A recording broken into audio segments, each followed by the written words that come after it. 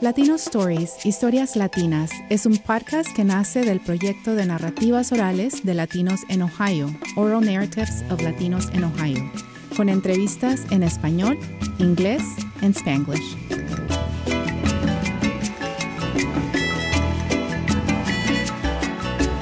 Welcome to Latino Stories. I'm Elena Fowles. My guest today is Norma Cantú. Norma Elia Cantú was born in Nuevo Laredo, Tamaulipas, and raised in Laredo, Texas. She is the Noreen and Frank Murchison Professor of the Humanities at Trinity University. She is an activist, scholar, poet, folklorist, and a writer of many, many publications, including the novels Cabañuelas and Canícula, Imágenes de una Niñez Fronteriza, and poetry collections such as the latest, Meditación Fronteriza, Poems of Love, Life, and Labor. Bienvenida a este episodio, Doctora Cantú. It's an honor to record this episode with you. Al contrario, gracias for the invitation. I'm really, truly honored to be here. Norma, tell me about growing up in the U.S.-Mexico border. And it's probably, I know the questions that I asked for you could go into 2 or 3 episodes. But That's true. Yes, tell me a little bit about that experience. Growing up in Laredo, specifically, I can't say it's representative of the entire border region, but definitely growing up in Laredo, it was a really special time and space. Mm-hmm. First of all, it was, of course, a long time ago. I'm 75. Mm-hmm. And the world was different at that time. And we crossed como si nada. There were no papers required. In fact, once a year during the George Washington's birthday celebration, había Puente Libre, which meant people came and went como si nada. It was not required to show any papers. Mm-hmm. And I didn't have any family in Nuevo Laredo, but I had family in Monterrey. My dad's family was all from the Monterrey area. So we would travel. My mom was born in Corpus. My dad was born in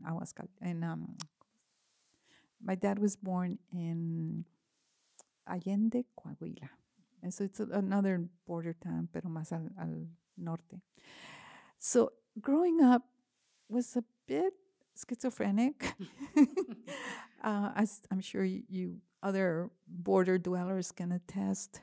But at the same time, it was quite an asset because at home, it was all Spanish. Right. At school, it was all English. It wasn't always all English. Mm-hmm. We were punished for speaking Spanish, physically hit, and writing lines. I must not speak Spanish in the playground, stuff like that. Pero a pesar de todo eso, and I'm going to be using Spanglish here. That's great. It was beautiful. And I get all nostalgic for those days when we could cross back and forth to Mexico, to Nuevo Laredo. Mm-hmm. And life was very different in terms of it. It was slower, I guess you could say. I have great memories of just being with my family, especially in the summer. I would go spend summers in Monterrey with my grandmother. Mm-hmm. And then I, of course, had the U.S. life at, the regular high school stuff. And it was also kind of oppressive, but we didn't know it. Mm. Like our streets were not paved. That was kind of the way it was. Right. And yet, when I started noticing the ranches of the landowners who were paid with city money. So there was obviously a lot of discrimination that we were not aware of. Mm-hmm. But it was not necessarily ethnic. It was class. Mm-hmm. And the powers that be that controlled the politics and the money in the community had a pretty strong hold on who could practice what. I remember even in the 80s when I went back and I was teaching at the university, one of my students, brilliant student, was going to be a teacher. And she said she couldn't find a job in Laredo. And we're always in need of teachers. And she told me it was because her dad was involved in the politics with the wrong party. Mm. So she had to go elsewhere to teach. I mean, that kind of control. Right. You're making me think. I mean, I also grew up in the border, right? I grew up in Matamoros, Tamaulipas. And so first I wanted to comment on this going back and forth. When I was growing up there, we did have like the tarjeta local that we had to show to go across. But it was not individual. Like if you had minors in your family, you can have the whole family in a picture, right? we were all able to cross with my mom back and forth. But even with that sort of stipulation that you show, this particular tarjeta local, it was so easy, like natural to go back and forth. People just moved, from one side to the other, de un lado al otro, no? With ease, with just normal, right? Like we go across to visit las abuelitas, las tías, or vice versa, or go shopping, at either side of the border. And some, as I moved away when I was 17, and when I reflect about that, even what you're talking, sort of the inequities that existed, that you're not aware so much of it when you're a child. Because I remember in una de las colonias, right? Like some of the colonias were paved. They have paved streets and some didn't.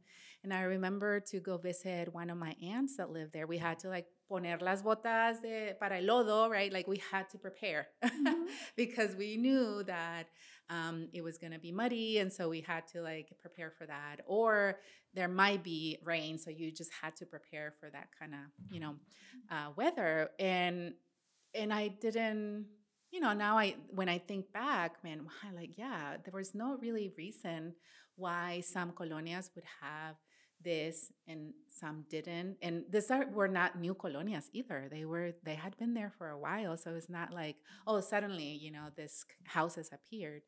Yeah, the inequity. Right. And the other thing was health. I remember a high school friend of mine came down with leprosy. I mean, who hears about leprosy, right? And there were, of course, cases of tuberculosis, all kinds of other health crises that are not in the mainstream. Right. But on the border, yes, we had that. In previous interviews, you have talked about your creative production as rooted in ethnographic or autoethnographic work, which obviously includes your experiences in the border. So your work is rooted in your work as a folklorist. Can you talk to us about this creative process of yours? It's a hard one because reflecting on it, it's not that I consciously said, oh, I'm going to do this way. Right. It's almost organic. The Canicula, which is probably the best example of that autobioethnography, came about pretty naturally. I was teaching in my university classes in Laredo and asking students to write about photographs and culture because, as you say, I am a folklorist. I was not officially trained. I always joke that I'm an undocumented folklorist because my degree is in English, not in folklore. However, my dissertation was on a folk play, a pastorela. So, I mean, I've always had a foot in folklore studies and in English and literature.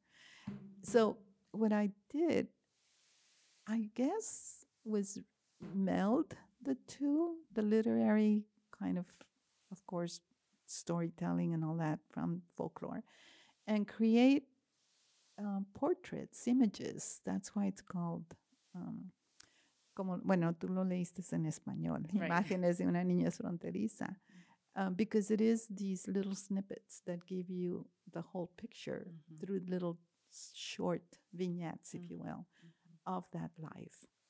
And so the ethnography part of it is the folklore research. I mean, I've been researching, por ejemplo, matachines for over 30 years.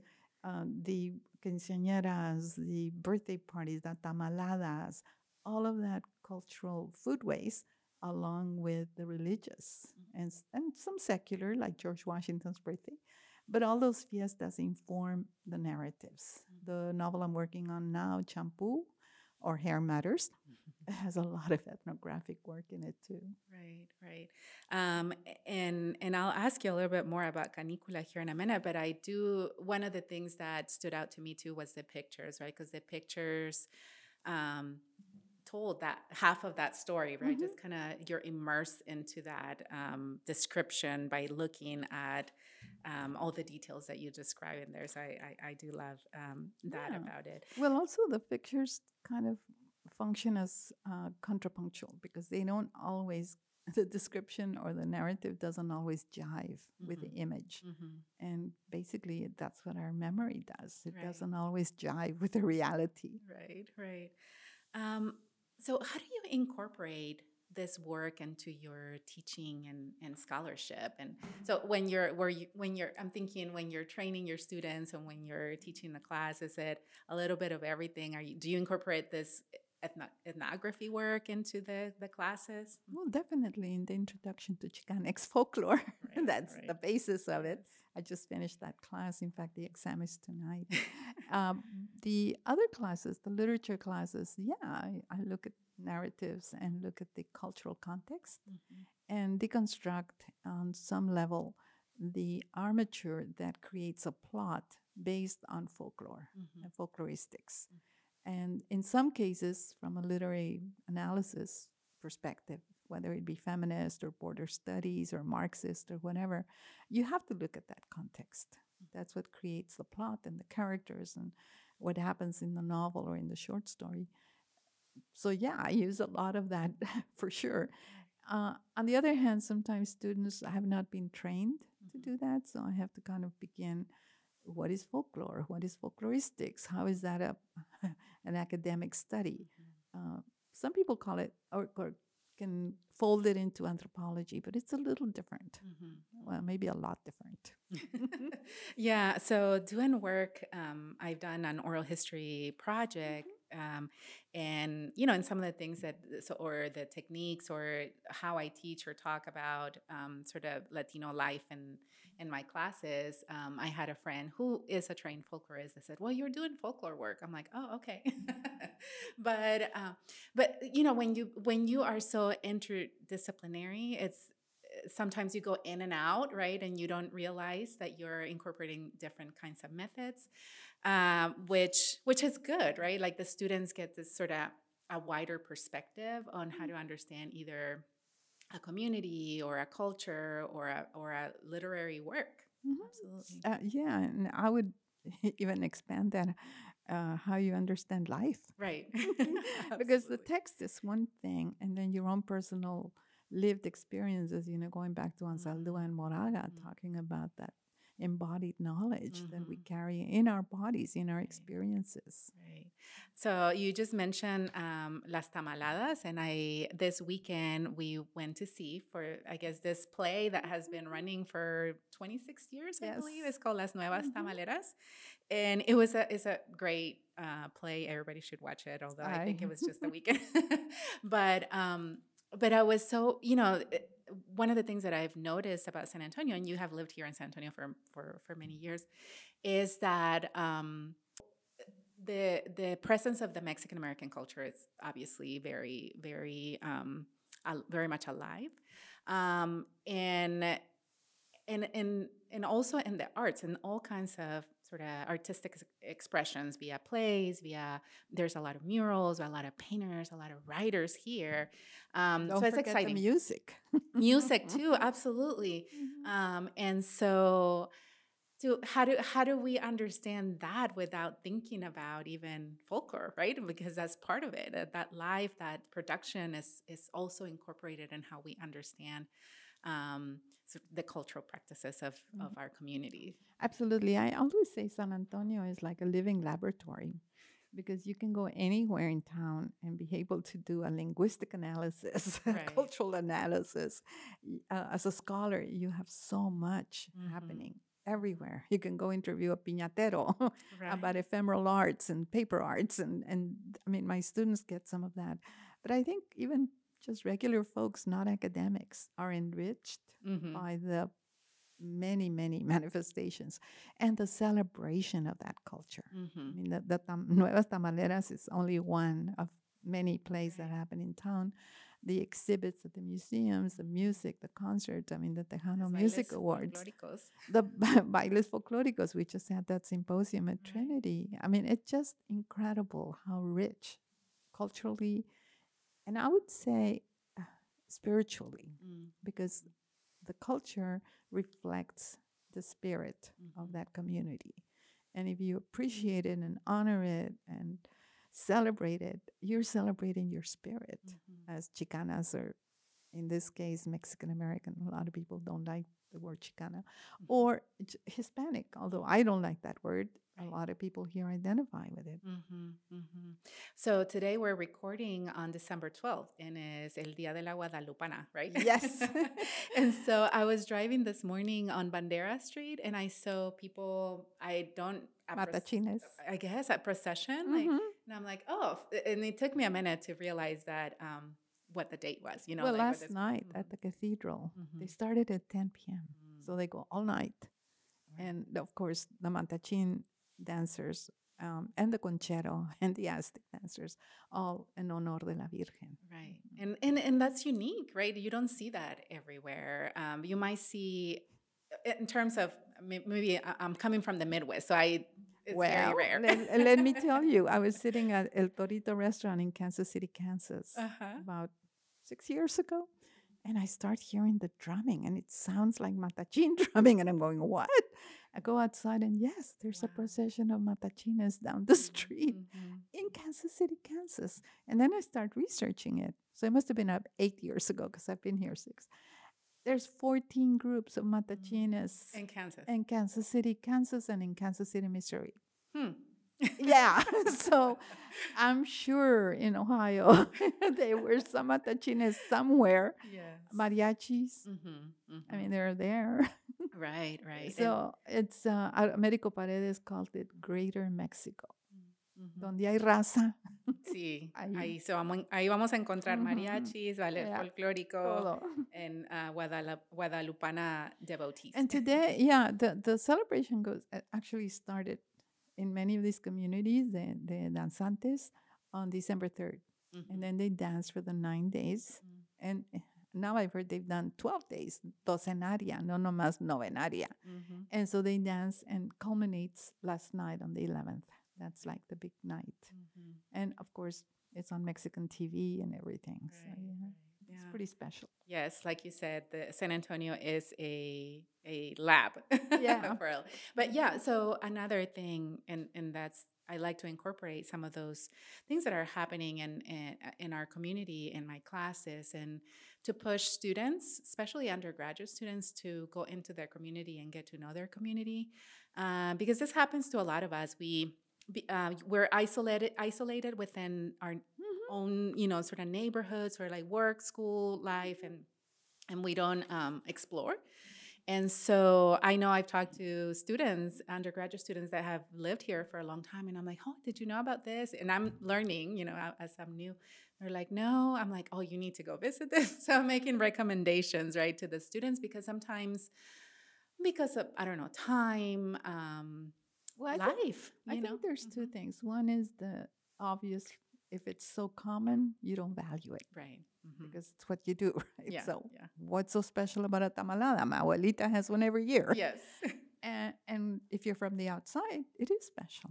Mhm. So that's one. The other is there's a tendency, especially about younger people, not necessarily university, but high school, por ahí, they reject it. Mhm. I did. When I was like in high school, I listened to rock and roll. I didn't like to listen to conjunto. Right. There was this semblance of wanting to assimilate. Mhm. And I didn't even know consciously I was doing it. It was just part of the way that the culture works Mhm. and forces, especially teenagers, to reject the home Mhm. culture. And Right. hay un poquito de vergüenza. You feel embarrassed Mhm. when that comes in. And it takes a while. By the 20s, you start reassessing Yeah, and thinking, reclaiming that. Yeah. and reclaiming the language and the food and everything. Yeah, and so I know that's happened. I've seen that with Mhm. students in college where they come and they begin to reconnect.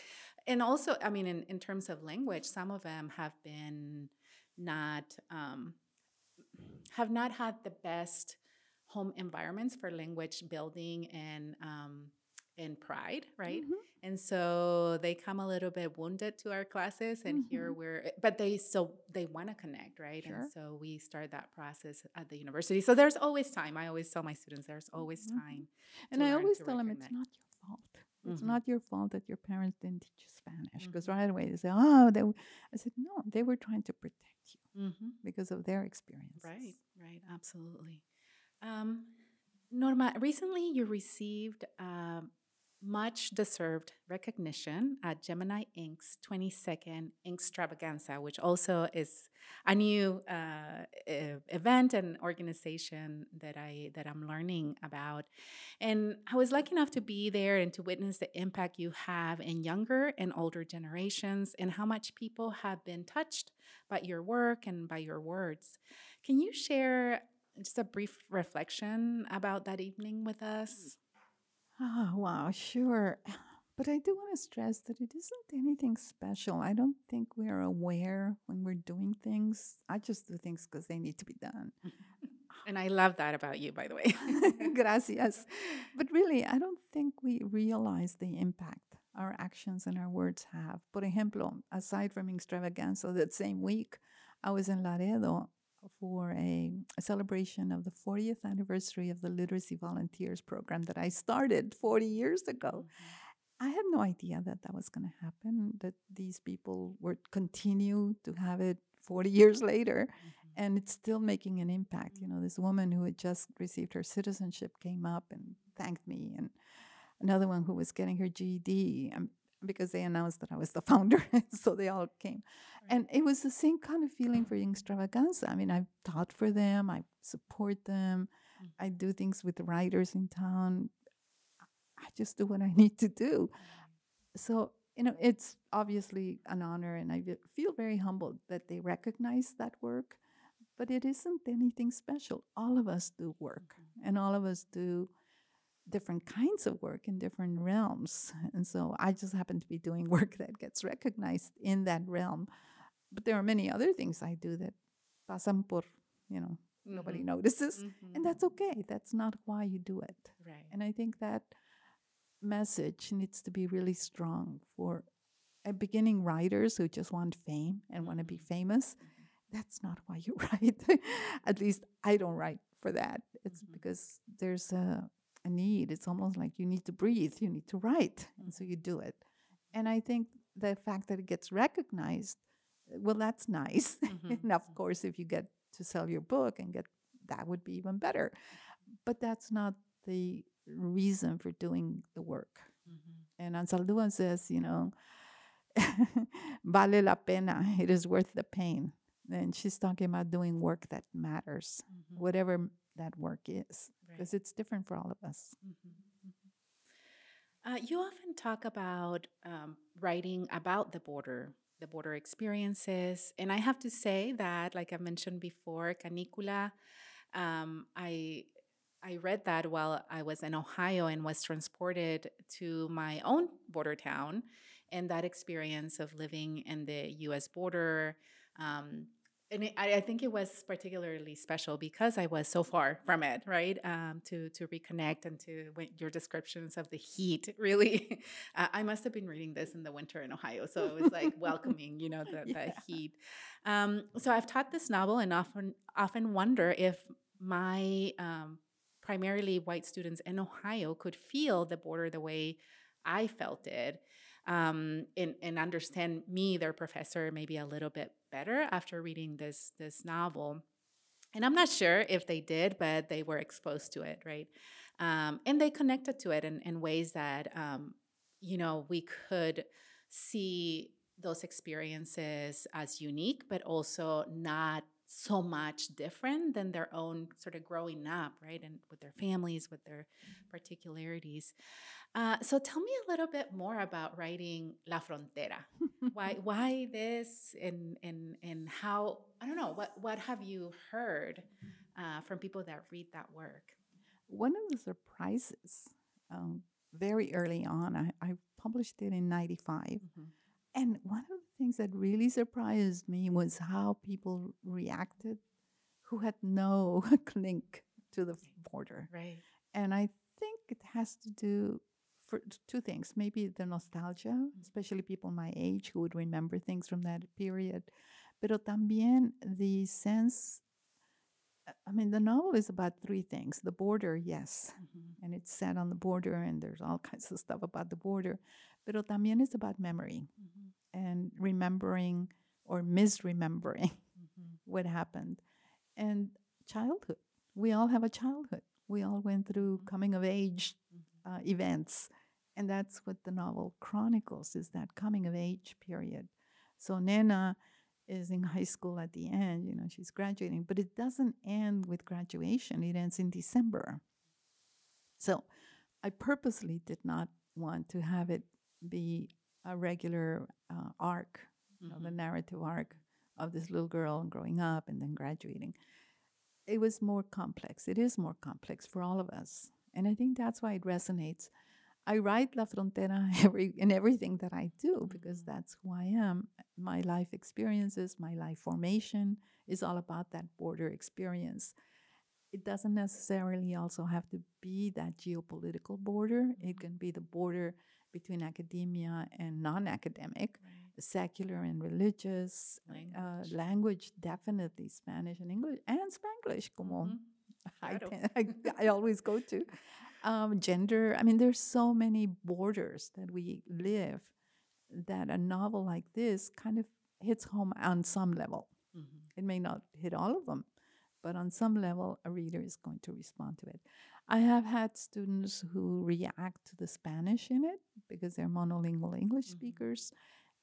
And that at that point, I always go, well, when I read certain writers, I have to translate from French or whatever other language they're using. It takes work. And you have to be willing to do that bit of work. Of course, if you're bilingual and you're from the border, como tú, it's a natural. You can read that discourse very easily because it's a familiar one. Right. And I think of not necessarily particular to this novel of yours, but whenever we read sort of bilingual works of fiction, with readers that might be monolingual English speakers, I think is also pushing them to think about what those experiences might be, or what the experiences of those who are still learning English are when they can't understand the whole conversation. I think it's a good practice to go through that, right? To know or to alcanzar unas pocas cosas and then not, right? And then look for those, look for that information of what that means. And the ambiguity that it presents. Some people do the work and go and find out and do it. Others don't. The trick is to make it have meaning and make sense without having that. Y por ejemplo, with a language, there's a piece in Canícula where the publishers wanted me to get rid of all the Spanish. I, of course, resisted. Lucky for me, Cormac McCarthy had just published a novel where he put entire paragraphs in Spanish and did not translate. So my argument was, if he could do it, why can't I? And they had to back down, but I understood why they wanted it. It's to make it accessible so readers, basically to sell books, right?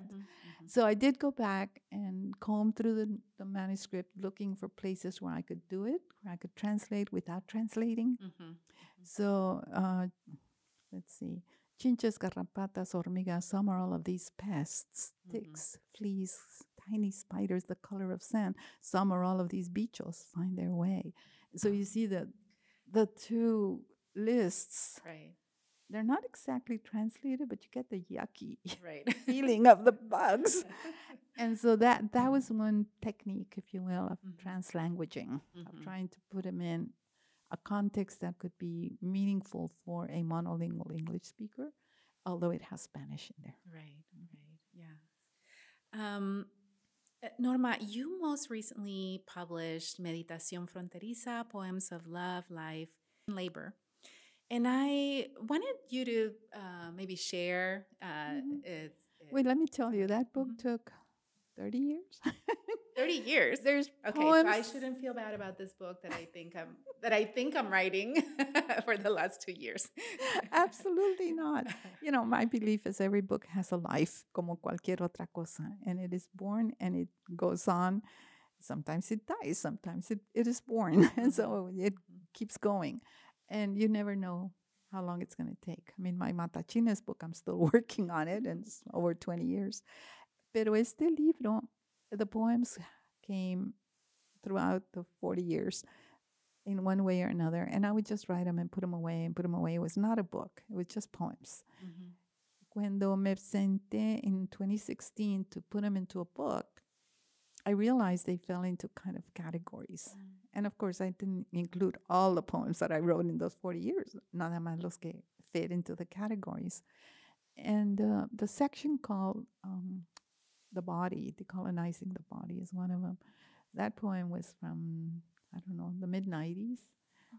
There was a poem I wrote in Spain in the 80s. I mean, there were all these different that came through. And es un libro muy especial for me because it gathers that and I can see the trajectory.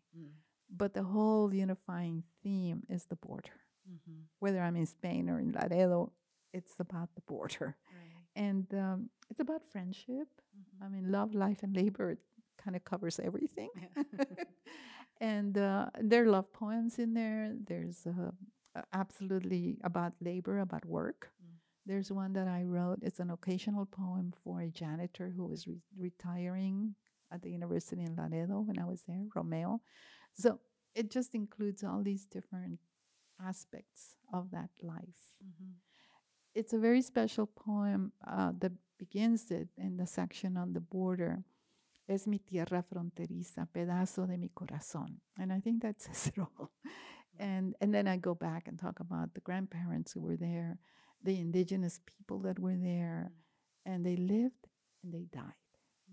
And so it's like a continuum. And I am part of that. In fact, the poem ends that I will be here until hasta que se llegue la hora de mi muerte. Muerte al fin linked to birth. So.